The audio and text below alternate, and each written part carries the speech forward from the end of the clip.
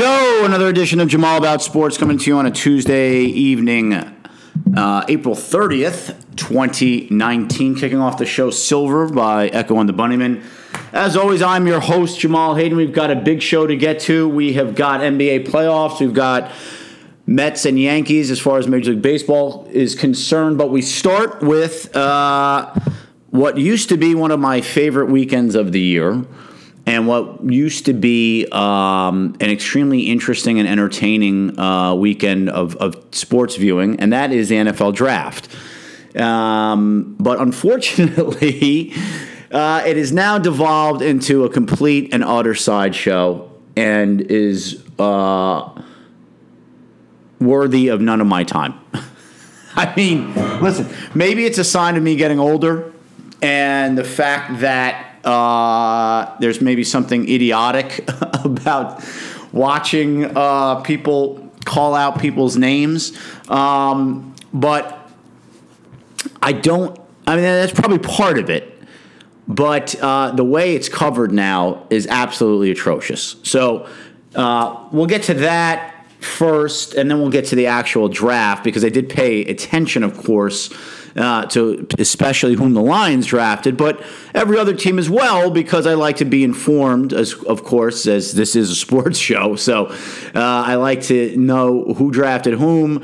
I have to admit, although I used to do more film study, if you will, on the players, I did not do a ton this year. You know, I watch, obviously, a lot of college football during the season, but I didn't watch a ton of film like I used to. You know, there's all kinds. You can go on YouTube. There's all kinds of places you can go to watch, at the minimum, highlight packages of a lot of the top players, but even some of the lesser-known ones. But I stopped doing that mostly because, based on the way the Lions have drafted the last few years, the Lions general manager, Bob Quinn, and I do not see eye to eye when it comes to who I think the Lions should draft and who he drafts. Now, granted, that's probably a good thing, although I've been right many, many times over the years where previous Lions GMs have been flat out and dead wrong, and Bob Quinn's draft record so far to date has been spotty. But in any event, let's get to first the coverage of the draft. Now, you know, in the old days, right, you used to have on ESPN, pre-NFL Network, right, ESPN was the only game in town, and you had Chris Berman before he became basically cliche and sort of, a caricature of himself. And you had Mel Kiper Jr., who was, the guy, right, going all the way back to probably the 80s. At least that's where he started, and then on TV in the 90s, and maybe a couple other guys here and there. Now, of course, the draft itself has become an event, right? It always used to just be in New York City. For years, it started out, it used to be in a hotel ballroom. Then I think it was at maybe the theater at Madison Square Garden. It's been at Radio City. But now, because, listen, the NFL, God bless them, they know how to capitalize and keep going to the well and making money on things that they already make money on. So, they've got their own network now. So they've got, of course, their folks covering it. And so I think it's been maybe this is the third. Let's see, they did it in Philly the one year. Last year, where I think it was maybe in Chicago, and then this year it was in Nashville. So I think maybe this is the third year. So now what the NFL has done is they rotate through the various NFL cities to host the draft, right? So, we've got to have, people from that city now show up and get interviewed throughout the course of the draft. I mean, what basically it's become a spectacle. And there's very little analysis that is put forth now by the people on TV. I mean, watching some of the NFL Network coverage on Saturday afternoon, because there's nothing on, and I happened to be home late in the afternoon. You know what I got? I got a lot of interviews of bachelorette parties, because Nashville is a big destination for bachelorette parties. So I had to have Kyle Brandt, who's on the Good Morning Football show on the NFL Network, which is a pretty good show. And Kyle Brandt's a pretty entertaining guy, but you can go a little over the top sometimes. But there he is interviewing multiple bachelorette parties. I mean, can I actually maybe get some highlights of the players and some analysis and some breakdowns? I mean, Daniel Jeremiah is one of the best guys in the business at it. I love Daniel Jeremiah. DJ's great. The guy actually worked in several NFL front offices, including the Ravens under Ozzie Newsome, who were one of the best drafting teams in the NFL the last 20 years. So I actually respect his opinion. I like to hear what he has to say, but I can't because I have to get interviews with girls at a bachelorette party. And I got Charles Davis sitting up there on the dais as well, right next to DJ, guy who played at Tennessee, covers a ton of college football games, knows his stuff, is extremely articulate, is funny, gives great. I mean, I love Charles Davis too. Can't really hear him either. Again, need to talk to bachelorette parties instead. I mean, it's a total waste of time. And then you flip over to ESPN, they're no better. I got Trey Wingo. They're talking about, I forget who it was, some draft pick. And the first thing he starts telling me is about the guy's sister and whatever sport she plays. I don't care. Don't give me human interest stories. Can you talk to me about the player, please? And what his pluses and minuses are, and how he might fit that team that drafted him. Is it a good fit? Is it a bad fit? Was it a reach? Was it not reach? I mean, it's ridiculous. I can't stand it. I can't stand it. So I'm done following the draft closely anymore. I'm really done, which is probably a good thing. I mean, really. It's probably healthy that I'm done following the draft this much. So now that we got that out of the way, you got my little off my soapbox. Now we'll talk about the Lions draft real quick. So Lions went into this draft with, general consensus, right? Was basically they needed to improve the tight end position, probably needed to look for a right guard since TJ Lang retired. Certainly needed help at cornerback, maybe draft a backup quarterback project, and then you could fill in anywhere else. Maybe a speed wide receiver, maybe some depth for the running backs, edge rusher, never have too many of those. I'd say their top priorities were tight end, cornerback, edge rusher, offensive line. And then the rest, you go best player available, and that's fine. And the Lions had extra picks from some trades. They lost a third-round pick last year, trading up to get Kerryon Johnson, but then they got it back. Not their pick, but a third-round pick back with the Golden Tate trade. So they had an extra sixth-round pick and an extra seventh-round pick. So they had a couple of extra picks. And plus, of course, you have undrafted free agents as well, priority free agents.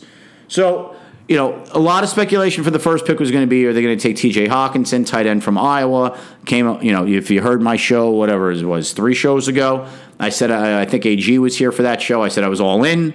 That's who the Lions took. Listen, I understand.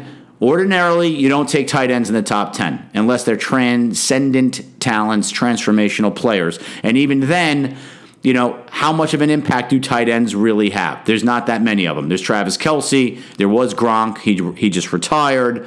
You go way back in the day. You can go back to Kellen Winslow. In today's NFL, though, right? Certainly Zach Ertz for Philly is tremendous. I mean, look, there are some where you usually get into trouble with the tight ends, like the Lions did 4 or 5 years ago with that dope Eric Ebron, is that he was one-dimensional. He was a pass-catching tight end only, and he's not even good at that one dimension. Right? He's supposed to be this great athletic freak matchup nightmare, never materialized. I understand he had a really nice year for the Colts this year. Great. Good for him. Took him 5 years. And if you watch their playoff game against Kansas City, before that game got out of hand, watch Eric Ebron on the first 2 series drop passes and get a pass stripped away from him and then not be able to run over a D-back that he outweighs by 60 pounds to be able to get a big first down. That's Eric Ebron. He's a losing player. He can put up all the statistics he wants. The guy's not a winning player. So you usually don't take tight ends that high. But Hawkinson is a well-rounded tight end, right? He was an extremely good run blocker. in the Big Ten at Iowa, and also look at the program, right? Iowa produces very good players. And he's also a very good pass catcher, right? Just because he's a tall white guy doesn't mean he's not athletic, right? So he can move, he can run. He's not a burner, but he can run plenty well enough, and he's got great hands, and he's athletic. And to be fair, by the way, the great run blocking in college, he's not going to do the same thing in the pros. I mean, they showed some of the highlights. I've seen some of the film where he literally mauls guys. He's doing that against Rutgers and Illinois, two of the worst programs in the country. Like, you know, I mean, I got to go. Let me go back, put on some film, watch him play against Ohio State and Michigan, teams that actually have guys drafted off their defenses to play in the NFL. One was against Maryland, my alma mater. You know, not exactly a stout defense. So, you know, look, but he's willing and he's good at it. So he's not going to be the dominant run blocker his rookie year in the NFL that he was in college, but he'll be plenty good enough. So it helps you in two ways, right? It helps you in the run game, and it's going to obviously be another weapon, a much-needed weapon for Matthew Stafford. We all saw what Stafford went through last year after they traded Golden Tate, and then after Marvin Jones got hurt, and with no tight ends to speak of, the Lions' passing game was a mess last year, right? And Hockenson should be able to work underneath routes and up the seams, which is where Stafford likes to go a lot, maybe even replace some of the stuff that Golden Tate did. So he helps you in a couple of different ways. Plus, you love his makeup, right? He's an all-football, all-the-time guy, right? Yes, sir, no, sir. We'll go run through that brick wall, I'll do it. Like that. He's exactly the kind of guy you want on your team. So to me, while not a sexy pick, and generally speaking, as a rule of thumb, I would never take a tight end that high, given who else was available and what the Lions' needs are, I was on board. I was all in on that pick. I think at the worst case, the guy's going to play in the league for 10 years and be a really solid player, at worst. The only other argument you could have made was taking Ed Oliver, the defensive tackle out of Houston, after the way the first 6 or 7 picks fell. Now, had Josh Allen been there, I would have taken him, the edge rusher out of Kentucky, but Jacksonville took him at 7. But otherwise, the only other real argument now, in real time, of course, look, there might be guys I'm sure there will be guys that got drafted after T.J. Hockenson in the first, second, maybe even third round that have a better pro career. You can't go back and look at it that way. Look at it who you wanted at the time. That's the only fair way to do it. And so Ed Oliver might have been the other choice, stud defensive tackle from University of Houston, although the Lions are pretty set at defensive tackle right now. And I understand Snacks Harrison is 30, and this is the last year on his contract. But they also have A'Shawn Robinson, who's a young player, and they just drafted Deshaun Hand last year. So they're not, like, the cupboard is certainly not bare at D tackle. So if Ed Oliver goes on to be the next Aaron Donald, which some people are predicting he may be, and T.J. Hockenson turns out to be, you know, nothing more than a decent, solid player, I'm not going to kill Bob Quinn on that. I will not. Now, second round, whole different story.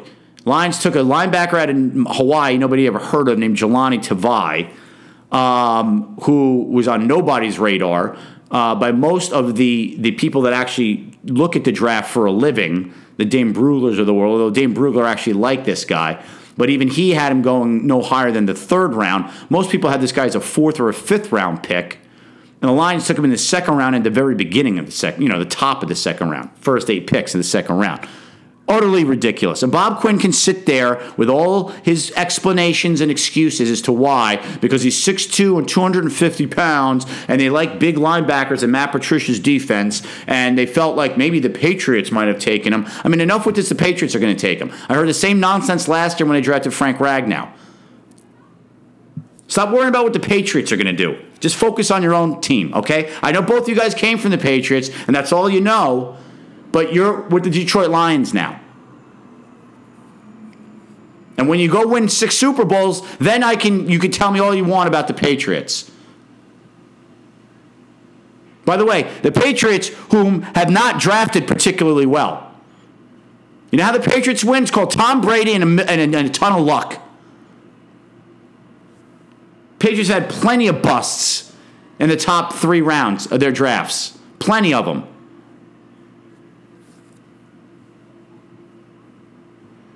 So don't give me this nonsense that, oh, well, if the Patriots wanted him, then he's got to be a stud. I mean, all these slappies, these Lion fans, these Bob Quinn acolytes, hashtag trust Bob Quinn. What has Bob Quinn done so far? The team's 24-24 in 3 years that he's been here.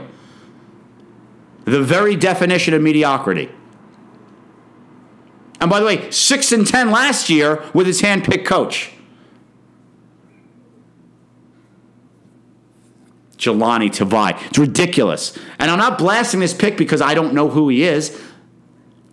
Didn't help that I never heard of the guy. But look at the players that were available there. And I don't want to hear about scheme fit and all this other esoteric nonsense that they like to throw out there to try to throw you off the scent. This was a reach, plain and simple. Okay? Yes, of course, you want to draft players that fit what you're trying to do. I get it. You know, if you're a run-heavy team, you're not going to draft an offensive lineman that's a good pass blocker, not a good run blocker. And then you're surprised that he can't run block. I get that. I understand that. The point is this guy would have been available later rounds. Just like Gettleman is getting all kinds of flack here in New York City for taking Daniel Jones, and we'll get to the Giants' disastrous draft in a second when I go around the league and teams I thought did well and teams that I thought did poorly. But same thing, Gettleman's sitting there trying to, I know for a fact 2 teams that would have taken him before we had a chance to take him at 17. No, you don't. No, you don't. You don't. And Bob Quinn doesn't, and to be fair to Bob Quinn, he didn't say for sure he knew Tavai was going to be gone, but he thought it was a possibility. So rather than risk it, they'd rather take him. My point is, really this guy is that good? He's that unique that if you risk losing him and not being able to get him in the third round, that's going to ruin your whole draft? Really? Because if that's your philosophy, then you're doing it wrong. You should have 3 other guys ranked that do what he does that are probably not going to be a big difference in play. And by the way, the Lions signed as an undrafted free agent Trey Lamar from Clemson, middle linebacker, might be better than Jahlani Tavai. Might be better. Same, big, thick frame, sort of an old school thumper, middle linebacker type. Look, of course, I want Jahlani Tavai to be good. I'll give him every benefit of the doubt. I'll go by what I see, and I hope I'm dead wrong. But again, to me, this is a classic case of thinking you're the smartest person in the room and overthinking the draft. Guys, it's not that hard. When you see a stud corner like Greedy Williams available, who's 6'3" and 200 pounds and runs a sub 4.4 at LSU, which has a track record of producing outstanding pros, particularly in the secondary, and you have a glaring need at CB2, corner opposite Darius Slay, and the guy's sitting there. I don't want to hear that he's not a fit because he's not an aggressive tackler. How about somebody who can cover? How about that? Nevin Lawson was a great tackler, but he couldn't cover anybody. Actually, I shouldn't say that. He actually covered okay, can never make a play on the ball, and was limited somewhat because physically he just wasn't that big. He's a 5'9" corner, Nevin Lawson. So even when he had coverage on guys still made catches over him. And I like Nevin Lawson. I've spoken highly of him many times. But you can't have a corner with 40-something starts under his belt with no interceptions. But so you've got Greedy Williams just sitting there, and you pass on him for Jahlani Tavai? Sorry, I'm not buying it. Then they traded up in the third round for a safety from BC named Will Harris, another size, speed guy. There was one theme, I will say, in this draft. Lions size certainly was a focal point here, almost all across the board, except maybe in the 7th round and the 6th round, which is fine. Then you're just going best player available regardless. But Will Harris, 6'1", 207 pounds, sub 4.5 guy, captain at BC. Paul Pasqualoni, the Lions D coordinator, knew him when he was a D-line coach at BC before he got the Lions job. Another RKG, right, kind of guy. Listen, I'm not going to sit here and pretend I don't know enough about him to it seemed high. Again, seemed like a reach. Seemed like you could have got him in the 4th or 5th round. Lions elected to trade up for him and take him in the 3rd round.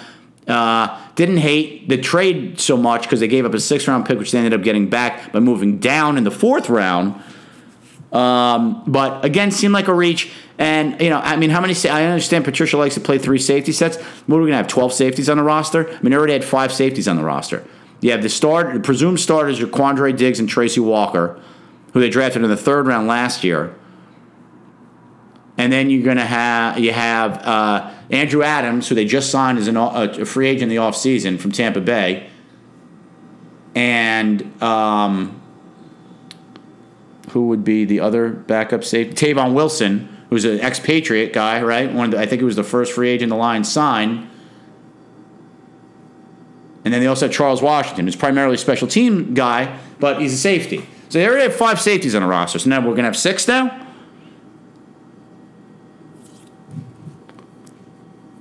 Seemed like an odd selection too. So I didn't love the second. I hated the 2nd round pick. 3rd round pick, man. Look, I'm never gonna go crazy negative on a big, tall, fast D-back. Okay, if they can mold him and turn him into a player, worst case scenario, rookie year, he doesn't have to play right away, and he's a special teams demon, and maybe play some sub packages. That's okay. I can live with that. But kind of meh to me. But I like what he did from here on out. 4th round, traded back, got back that extra 6th round pick that he traded to move up in the 3rd round, drafted Austin Bryant, defensive end from Clemson. Look, I get it. He played on a D-line with literally 3 guys that got drafted in the 1st round. Clelin Ferrell, although he got way overdrafted, should never have been the 4th pick. Nice player, shouldn't have been the 4th pick, but that's the Raiders. Christian Wilkins, and then Dexter Lawrence went to the Giants. Also terrible pick by the Giants there. Terrible. Idiotic. First of all, they don't need him. They have 2 guys just like him in Dalvin Tomlinson and B.J. Hill, who are probably better. So that made no sense at all. But anyway, we'll get to the Giants in a little while. So listen, I understand he played on a great defense with 3 great defensive linemen. The guy also played through a torn pectoral muscle. Guy played big in big games against Alabama in the national championship. Was productive, 8.5 sacks each year his last 2 years. Good size at 6'4", 270 pounds. Probably won't need to play a ton early his rookie year. So I have no issues with that. Again, can never have enough pass rushers. At the very least, you should provide some good depth this year behind Okwara and Trey Flowers. No issues with it at all. I liked it. Thought it was a good pick. 5th round, this is where I think Quinn probably maybe redeemed himself the most, which is getting Amani Oruwariye, the big corner from Penn State, 6'2", 200 pounds, good straight line speed, sub 4.5 guy. Big, tall, long corner, competitive, physical. A lot of people thought he could be a 2nd or a 3rd round pick. Lions got him in the 5th. I think maybe part of that is, he maybe doesn't play as fast as his time speed, but he's got the great size.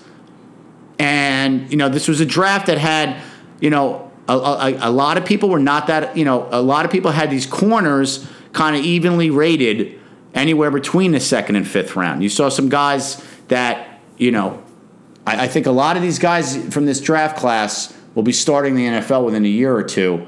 Guys all the way from, the 2nd through the 5th round. So I thought that was an excellent pick. Then in the 6th round, he took Ty Johnson, my guy from University of Maryland, a very fast running back, had a lot of home runs, long runs in college, thought wasn't really used properly, was part of a rotation. Maryland's a bad team. Easy for a guy like that to fall under the radar, but pretty decent size at 6 foot, 210 pounds, sub 4.4 guy, can return kicks. Look, 6th round. See, when you get to the 6th round, that's smart drafting. You take a guy that's got at least one discernible skill. Okay, he's probably not a great pass blocker right now. He's certainly not a between the tackles runner, but he's got one thing that you can't coach, and that's speed. And when he gets to the 2nd level, goodbye. I mean, he had long runs against every manner of team in the Big Ten. It wasn't just the bad teams. So, no issues with that. Thought that was a good pick. The other one was Travis Fulham, wide receiver from Old Dominion. Got to be honest, don't know that much about him. I know he's a big-bodied receiver, 6'2.5", 215 pounds. Kind of came to the game late. Was a walk-on at Old Dominion. Had a very good senior year there. Look, Lions need receiver depth. Would I have preferred a guy that could, run a little bit better? He's more of a possession receiver. Yeah, but not the end of the world.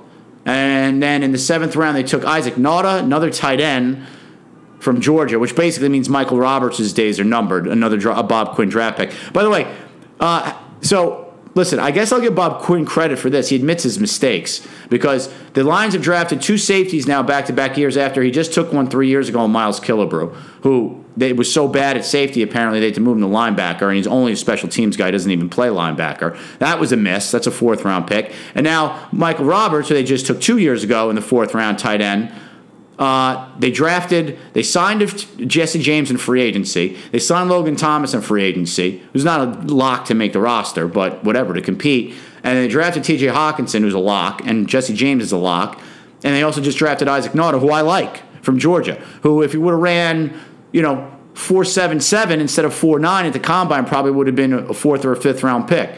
Not the biggest guy in the world is 6'3", 245, but catches everything, plays faster than his time speed. Played at a big-time program at Georgia. And by the way, Georgia more of a run-first team than a pass-first team anyway. So basically, you drafted 2 tight ends and you signed you gave a big free agent deal to another one. Unless they keep 4 tight ends, Michael Roberts' days are probably numbered in Lion Land. So that's 2 4th-round picks that Bob Quinn has taken since he's been here that are probably not going to make the team now. That ain't great. When you keep having to fill in for mistakes, that's not a great way to build your roster. But anyway, he was one 7th-round pick, and then they took D-tackle from Arizona. I can't remember his first name now. Something Johnson. Big kid, 6'4", 330 pounds.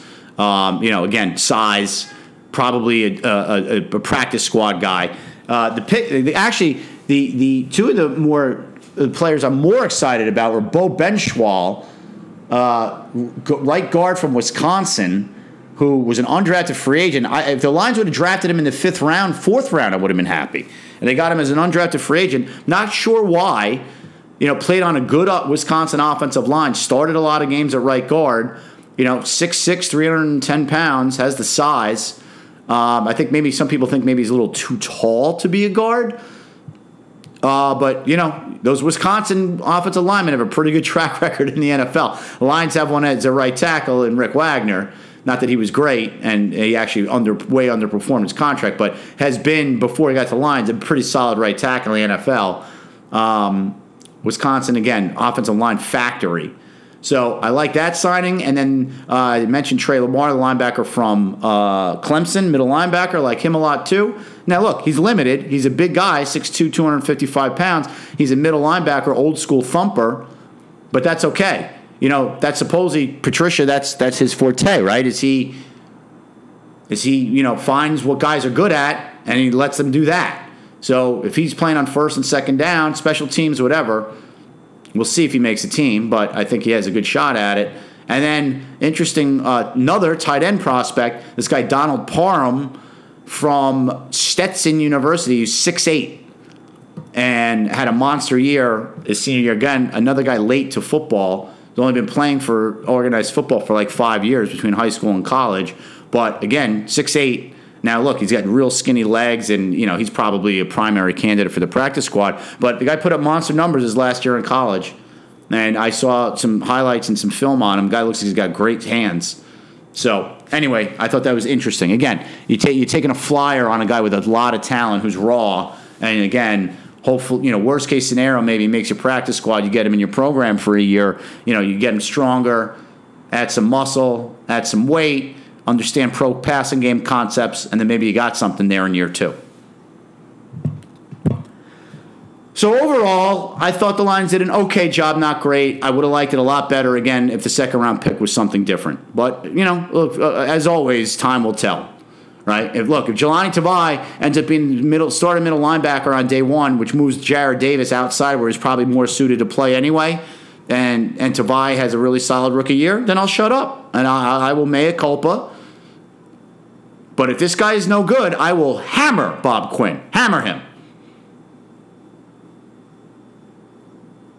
Remember, Bob Quinn's the same guy who thought it was wise to draft a long snapper when they had the best one in the league on his team already, in Don Muehlbach. And you don't draft long snappers anyway, because nobody does, and you can always get him as an undrafted free agent. And then last year he wasted a 7th-round pick on a fullback, another position that nobody even has anymore in the NFL. And if you want him, you sign him as an undrafted free agent. So, again, his philosophy and mine, we don't see eye to eye. And again, so far the results have been mixed. I'm not saying he's been all bad. Last year's draft so far looks pretty promising. Right? Ragnow had a solid rookie year. Not great, solid. Kerryon Johnson before he got hurt looked like a really good pick, and I'll be the first one to admit it. I didn't like it. I especially didn't like trading up for him. Looks like I was wrong. Okay, good. I'm happy I'm wrong. Tracy Walker, I thought that was a ridiculous pick in the 3rd round. When he finally saw the field last year, he looked good at times, promising. Let's not put him in the Hall of Fame just yet. This year, I think, will determine whether or not that was a good pick or not. But he should, Glover Quinn's gone. He should be the starting free safety. 4th-round pick, Deshaun Hand looks like a steal. He had a very nice rookie year. The year before that, a bit of a mixed bag. Jared Davis, he's been very spotty so far. Decent last year with the 6 sacks, but still way too many missed tackles in the run game and way too many bad run fits and being out of position. Tease Tabor is a complete disaster so far. 2nd-round pick. Kenny Galladay, 3rd-round pick, looks like a great pick. Looks like he's going to be at very least, a really good number 2 wide receiver. Jamal Agnew in the 5th round looks like a great pick. Should be hopefully a solid nickelback and is a dynamic punt returner. So there's been some good there. There's been some not so good. His first draft was Taylor Decker, so far. Left tackle has been A'Shawn Robinson took some big steps forward last year. That looks like a good pick. Graham Glasgow, 3rd round center out of Michigan. Solid pick. Guy's missed 1 snap in 3 years. But the rest of that draft, nobody else is still on the team. That's not good. So it's been a mixed bag. Very Martin Mayhew-esque, as a matter of fact. All right. Other teams I thought did a good job, or teams that I thought did a good job, I thought the Redskins had a really good draft again. Staying put at 15 and getting Dwayne Haskins, fantastic. Redskins need a quarterback of the future in the worst way. Alex Smith, first of all, is old and is not that good, as you well know, if you ever listen to me. And coming off a horrific leg injury, you got to assume his career is done. Even if it wasn't, they would still need a quarterback of the future. Then they traded for Case Keenum, who's merely a placeholder, same thing.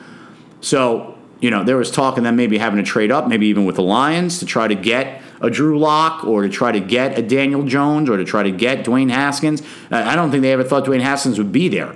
He's a local kid, went to the Bullis School. It's a very prestigious prep school there in the DMV, D.C., Maryland, Virginia area. Was supposed to originally have gone to University of Maryland and then decommitted and ended up going to Ohio State. He's a hometown kid. Look, he's certainly not a finished product yet by any stretch of the imagination, but he did throw 50 touchdowns last year playing against some pretty good competition. And he seems like a really good kid. He's got an NFL body, got an NFL arm. He needs work, no question. But you know what? The rest of that Redskins roster is pretty good. They can see if they could try to win the game with Keenum, with a good running game and a good defense. Redskins should have a good defense this year if they could stay healthy. They were so banged up last year. So they got him. They got Montez Sweat, who they traded up to get, who, look, if the Lions would have taken him at 8, I wouldn't have minded either. Pass rusher extraordinaire out of Mississippi State, who, physical freak, ran a sub 4.5, ran a 4.41 at 260 pounds and 6'5 at the combine. And has production in college to back it up as a outside defensive end edge rusher from Mississippi State. Again, playing in the SEC, top competition. So Redskins got 2 guys that a lot of people had ranked in the top 10, and they got one at 15 and the other guy in the 20s. Pretty good. And I like the rest of their draft too. So, they got they took Bryce Love, the running back from Stanford. Yes, he's coming off a knee injury, but if he would have come out 2 years ago, it would have been a first-round pick. They got him in the 4th round. They got the receiver Harmon from NC State in the 6th round. Guy all he does is catch everything thrown his way. He's a big reason why Ryan Finley was successful, who was the quarterback there. So I liked what the Redskins did. I thought they had a very nice draft. The Baltimore, as usual, did a good job, right? Marquise Hollywood Brown, the wide receiver from Oklahoma, in the 1st round, great pick. Jalen Ferguson in the 3rd round, edge rusher, replaced Za'Darius Smith, who they lost in free agency, great pick. Baltimore always gets it right. And listen, Arizona, they certainly swung for the fences with Kyler Murray. After just drafting Josh Rosen, the 10th pick overall, and trading up to get him last year to be their quarterback of the future, firing their head coach after 1 year. Somehow the GM, Steve Keim, still has a job there. Hiring Cliff Kingsbury, could have won in college at Texas Tech and got fired from Texas Tech. That's who they decided to be is going to be their head coach. And because he's in love with Kyler Murray, they drafted Kyler Murray. And then they traded Josh Rosen to Miami for a 2nd-round pick. But all the players they drafted after Kyler Murray, and I like Kyler Murray. I don't think he's worthy of the number 1 pick in the draft. Like, it's insane. But look, the NFL's changing. Quarterback position's changing. Now, he's a better thrower. He's got a better arm and is a better thrower, more accurate thrower than Lamar Jackson. But, I mean, same mold as far as the ability to run, which is next level. But Kyler Murray is tiny. Tiny. You can tell me he measured at 5'10" at the combine all you want. He's 5'9". Okay? Let's start there. And he's about 185 pounds. That is tiny. And they're going to try to do a lot of read option with him. He's going to get lit up, and he's not going to play 16 games. There's no way. So to take that, and that's a big part of his game. And look, he's an electric runner, and he's a good thrower. I like him. He's a good player. I think he has a chance to be a good quarterback in the NFL.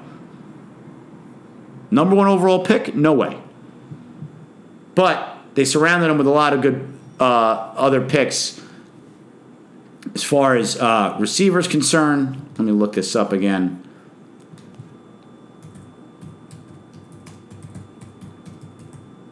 They took Hakeem Butler, the big monster out of Iowa State, in I believe the 3rd round. Let me just go to the look here. Let me just take a look at their picks. They took Kyler Murray, of course, number 1 overall. What was their next pick? Oh, they took the D-back out of Washington. But I thought Hakeem Butler was a great pick. Taking Caleb Wilson even as the last pick of the draft, the pass-catching tight end from UCLA made a ton of sense. Keyshawn Johnson, not that one, from Fresno State, another wide receiver, is a good pick. Deontay Thompson, the safety out of Alabama in the 5th round, I thought was a really good pick. So I thought the Cardinals had a really good draft. Oh, and Andy Isabella, the tiny little speedster wide receiver from UMass. So they certainly given Kyler Murray all kinds of weapons. They already have David Johnson on the roster. They already have Christian Kirk on the roster. And yes, the ageless wonder Larry Fitzgerald also coming back. Oh, they also took Zach Allen. Right. I mean, the defensive end out of BC. I mean, I thought the Cardinals had a really good draft. Now, teams that... Oh, Byron Murphy, sorry, the D-back from Washington, who I'm not as high on as everybody else, but whatever. Everybody loves him, so... But regardless, I thought they had a really good draft. Now, teams that struggled, the Giants, first and foremost. My man Justin, apoplectic, and I don't blame him. You know, we heard all this nonsense from Dave Gettleman about how you don't reach for the quarterback and blah, blah, blah, blah, blah. And you see, the thing about Gettleman, and look, I thought the Giants had a very good draft last year. I'm on record as saying it. I thought Barkley was the right pick. I love the Will Hernandez pick. I love the Lorenzo Carter pick. And I love the B.J. Hill pick. I thought they nailed the draft last year. I'm on record as saying it. My post-draft show last year said the Giants had one of the best drafts. So I don't think Gettleman's a complete moron, but I do not understand what he was doing this year. Again, Daniel Jones, who, by the way, I like, 2nd-round pick. Like him. Watched him in the bowl game. Thought he looked really good. 6'5", 220. Moves better than you think for a guy that size. Doesn't have a gun for an arm, but probably strong enough. Excellent touch, though, on the deep ball. Drops the ball in the bucket nicely to receivers in the end zone. Accurate, smart, tough. Like him. There's a lot to like there. But he's not the 6th pick in the draft. I'm sorry. Giants wanted to go quarterback there. To me, you take Haskins. Now, look, the Giants are going to sit there and tell you that, he got coached by David Cutcliffe, who's the head coach at Duke, who's a quarterback whisperer. He was Peyton Manning's coach at Ole Miss. He was the quarterback coach or the offensive coordinator at Tennessee. He was Eli Manning's coach at Ole Miss. He was Peyton Manning's, I think, position coach at Tennessee. The Mannings love him, right? This kid Jones went to the Mannings passing camp. But you get the idea that basically the Giants are drafting Eli Manning 2.0. And if maybe Dwayne Haskins was close to the Mannings and played at Duke, he would have been the choice. I think the Giants try to talk themselves into this. It's kind of like the lines with Jelani Tavai, right? Oh, well, he's got the size we like for linebackers, and the Patriots like that kind of guy too, and we might have lost him out on him to the Patriots if we didn't take him in the second round. Same thing with the Giants. It's like you're maybe seeing things that really aren't there. You're trying to talk yourselves into this thing. So again, I don't think he's a bad player, but certainly a reach. And again, to me, once Josh Allen was available for the Giants at 6, you take him. And especially, look, Gettleman just contradicted himself. He had said earlier in the months prior to the draft, look, there were 4 games where if we get one stop on third down, we're off the field, we win the game. Well, you know how you do that? By drafting Josh Allen from Kentucky, who's a stud, who's not just a pass rusher, who I watched cover backs flawlessly out of the backfield in college at 255 pounds. And then you take Daniel Jones at 17. And again, Gettleman sat there and said, well, because he was asked that question. He said, well, I know for a fact there are 2 teams that would have taken him at 17. No, you don't. You don't. And if you're and if you love Daniel Jones so much and you're worried that the Redskins are going to take him at 15, which we know that they wouldn't have because they didn't, because they took Haskins. And they didn't take Haskins because Daniel Jones wasn't available, believe me. The Redskins were thrilled that Haskins was available at 15. But let's just say, for argument's sake, the Redskins were going to take Daniel Jones at 15. Then you trade up with the team at 14 to go get him. The Giants had draft capital. You could do it. If you're that sure that Daniel Jones is the guy, then you even give up next year's first-round pick for him or second-round pick or whatever it takes to move up from 17 to whatever number you need.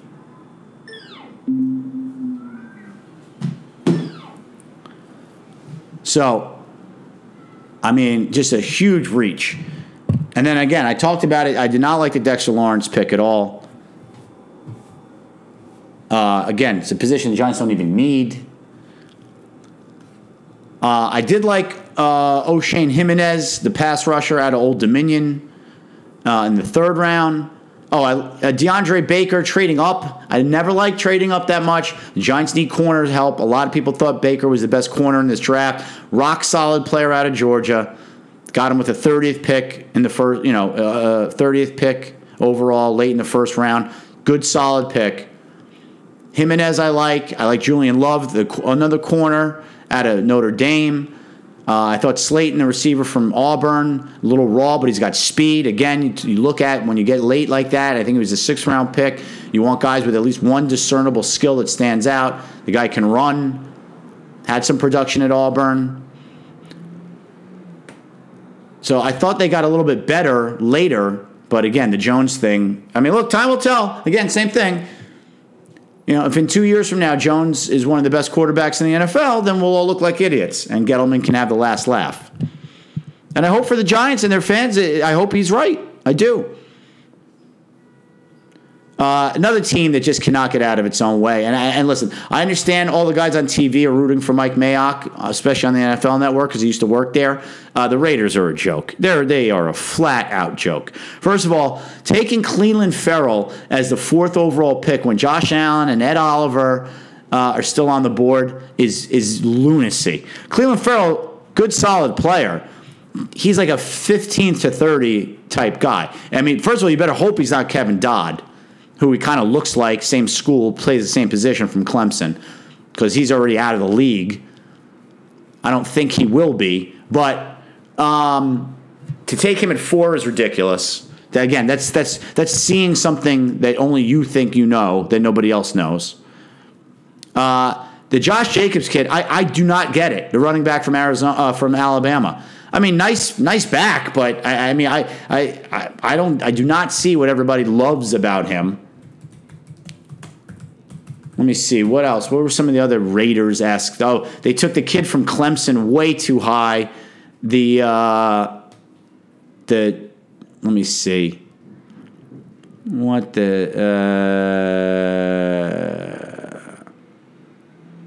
why can I not find?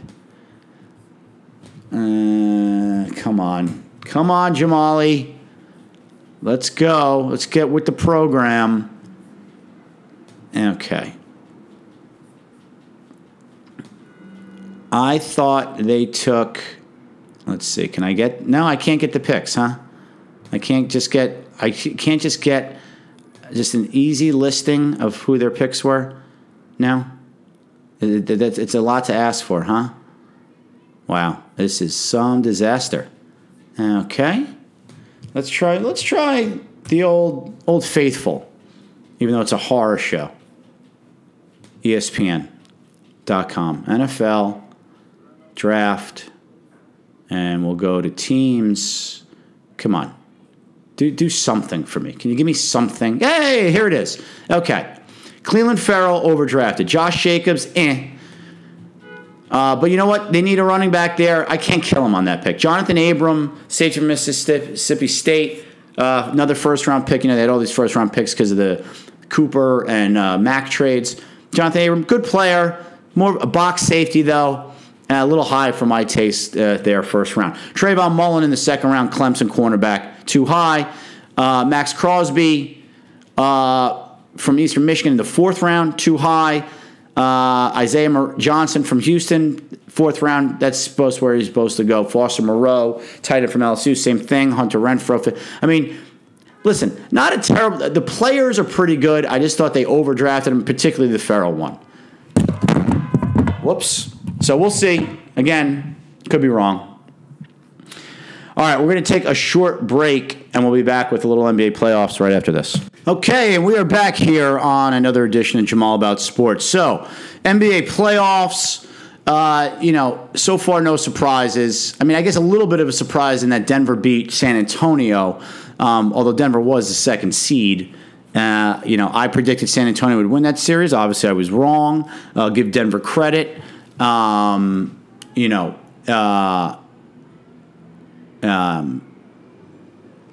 Jokic, their center, played outstanding. And in fact, they actually already played a game. They beat Portland last night. My guy, Enes Kanter, with a semi-separated left shoulder, put up 27 points and 7 rebounds last night. 11 for 14 from the floor, 4 for 4 from the foul line. With a separated left shoulder. Out there giving his all. But again, not the right kind of guy for the Knicks culture, I guess. When Kevin Knox at 19 years old just basically lazes about out there on the floor. That's the future. But Enes Kanter, 26, can't have him. Anyway, sorry. I digress. But Toronto got past Orlando, thankfully. I mean, for them, they're now tied 1-1 with Philly in that series. I'm going to pick Philly in 7 in that series. Kawhi Leonard is great, and he's one of the probably 3 best players in the NBA right now because he does it on both sides of the floor. But Philly, I think, is a deeper team overall. They're a more talented team. Now, there might not be a better team. They have more talent there. I mean, look, Siakam has played great for Toronto too. Kyle Lowry, I've seen all I need to see from Kyle Lowry. Kyle Lowry's only going to get you so far. Toronto needs to get themselves a better point guard than him.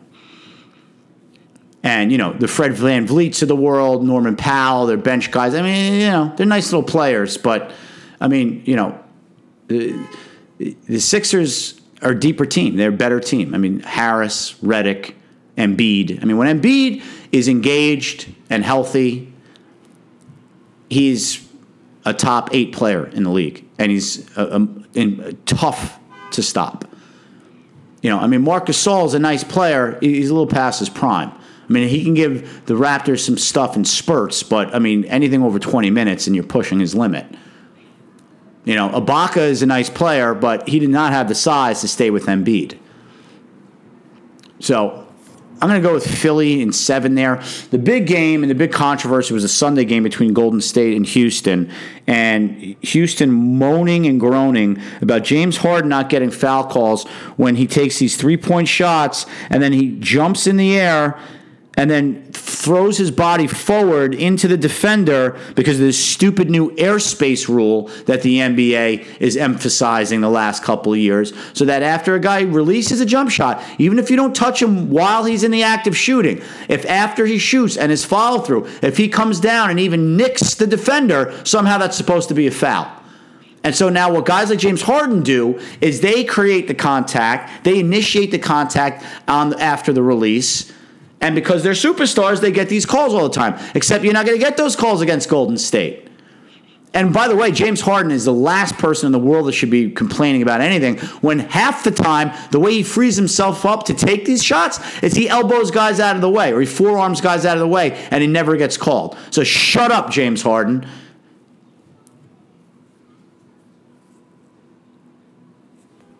And then the NBA does this stupid thing where they do the 2-minute report at the end of the games, and they say, "Oh yeah, our bad. We Steph Curry should have fouled out of that game because then he ended up making a huge 3 late when they were up 2 to make it a 2-possession game with under a minute left." I mean, look, this stuff is so subjective. I mean, it's the playoffs. You could call fouls all the time. The announcers are saying while he's committing a foul, that's great defense. No, it wasn't. He was committing a foul the whole time. But, they're embarrassed, I guess. I don't know. I mean, the whole NBA is a joke. I mean, it's just guys whining and lobbying for calls nonstop.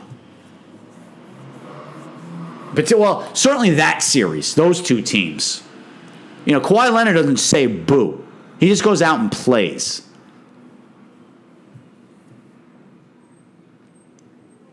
I mean, this Denver-Portland series is going to be a good series. Unfortunately, I'll never see it. Every game's at 10:30. Oh man! I mean, I'm gonna have to DVR the games, and I'm not that into that series. I'm gonna DVR the games and sit there and watch the whole game. Neither of those are my teams. I mean, I'd like to be able to watch the game in real time. And then in the East, Boston demolished Milwaukee in the first round. Not surprising. I mean, look, Boston, we talked about them all year. If they're actually engaged and prima donna, Kyrie Jenner feels like playing, the Celtics are a better team than Milwaukee, top to bottom. Particularly when the Bucks still don't have Malcolm Brogdon. I mean, Antetokounmpo is great, and he arguably is the MVP this year. But after him, they don't have a lot. The Celtics are a much deeper and better team. But I suspect, you see this all the time in the NBA playoffs. The team that loses game 1 generally comes, unless it's a huge disparity usually between the 2 teams in talent, usually comes back and wins game 2. Right? The Bucks are going to be a desperate team. I suspect they will come back and win game 2. I think that's a 6-game series. Celtics winning in 6. I got Philly winning in 7 against Toronto. You know what? Denver, I honestly don't know a lot about that team. I mean, Jamal Murray, really good scorer. Obviously, talk about Jokic, the center is fantastic. Paul Millsap, he's all right. Nice player, I guess. And then, they've got Gary Harris. They've got Will Barton. Malik Beasley, this guy Craig. I mean, I don't know any of these guys. But yet, every other game, one of these guys has a really good game alongside of Jokic. So, and Jamal Murray can really fill it up too when he gets hot. And again, I like Portland, but the model with McCollum and Lillard only gets you so far. And, like last night's game, I saw, Al-Farouq Aminu and Mo Harkless both had terrible games. I mean, they're not going to win. They lost by 9. I mean, it was a close game. It was tied at the half. They were down 3 going in the fourth quarter. Not like they got blown out. They played pretty well. But, and Kanter did all he could do to try to match Jokic, who had, I think, 36 points, 9 rebounds, and 7 assists. But, those role players for Portland are going to have to step up. I mean, Lillard and McCollum can't carry the load the whole time, and throw in Kanter. And again, Denver, there's no logical reason that they should have had the second best record in the West, but they somehow just managed it. It's sort of the sum is greater than the whole of the parts kind of a situation. So I'm going to go ahead and pick Denver in that series. I'd like to see Portland, but I think Denver will win. Look, what I'd like to see, my ideal matchups in the Western Conference and Eastern Conference Finals would be Golden State versus Portland, and it would be, and a healthy Enes Kanter for Portland, and it would be Toronto-Milwaukee. But I think we're going to get Philly-Boston, which won't be bad, except I can't stand either team. But it should be good basketball. And we're going to get, well, listen, we'll see. I mean, Houston certainly can go toe-to-toe with Golden State. They can. And I can't stand either of those two teams either. I love Steve Kerr as a guy more than anything else, but the coach of the Warriors. But I find that team really tough to take. They're so smug. Steph Curry's really tough to take. Durant's great. He's been playing out of his mind. He had 50 points one game. I mean, his last 8 playoff games, he's averaging I think close to 40 points a game. He's been playing great. He's a great player. He will be a disaster for the Knicks, but he's a great player. All right, that's going to do it. As always, check us out on Apple Podcasts / iTunes, SoundCloud. The website is jamalaboutsports.com. Thank you to my friend and social media guru maven, Mike Venker Jr., for getting me the website back. We had a little issue. It's back. Facebook page, Jamal About Sports. Twitter is at Jamal About Sport, no S. Thanks for listening. Enjoy all of the sports. We'll be back with another show next week. Until then, peace out.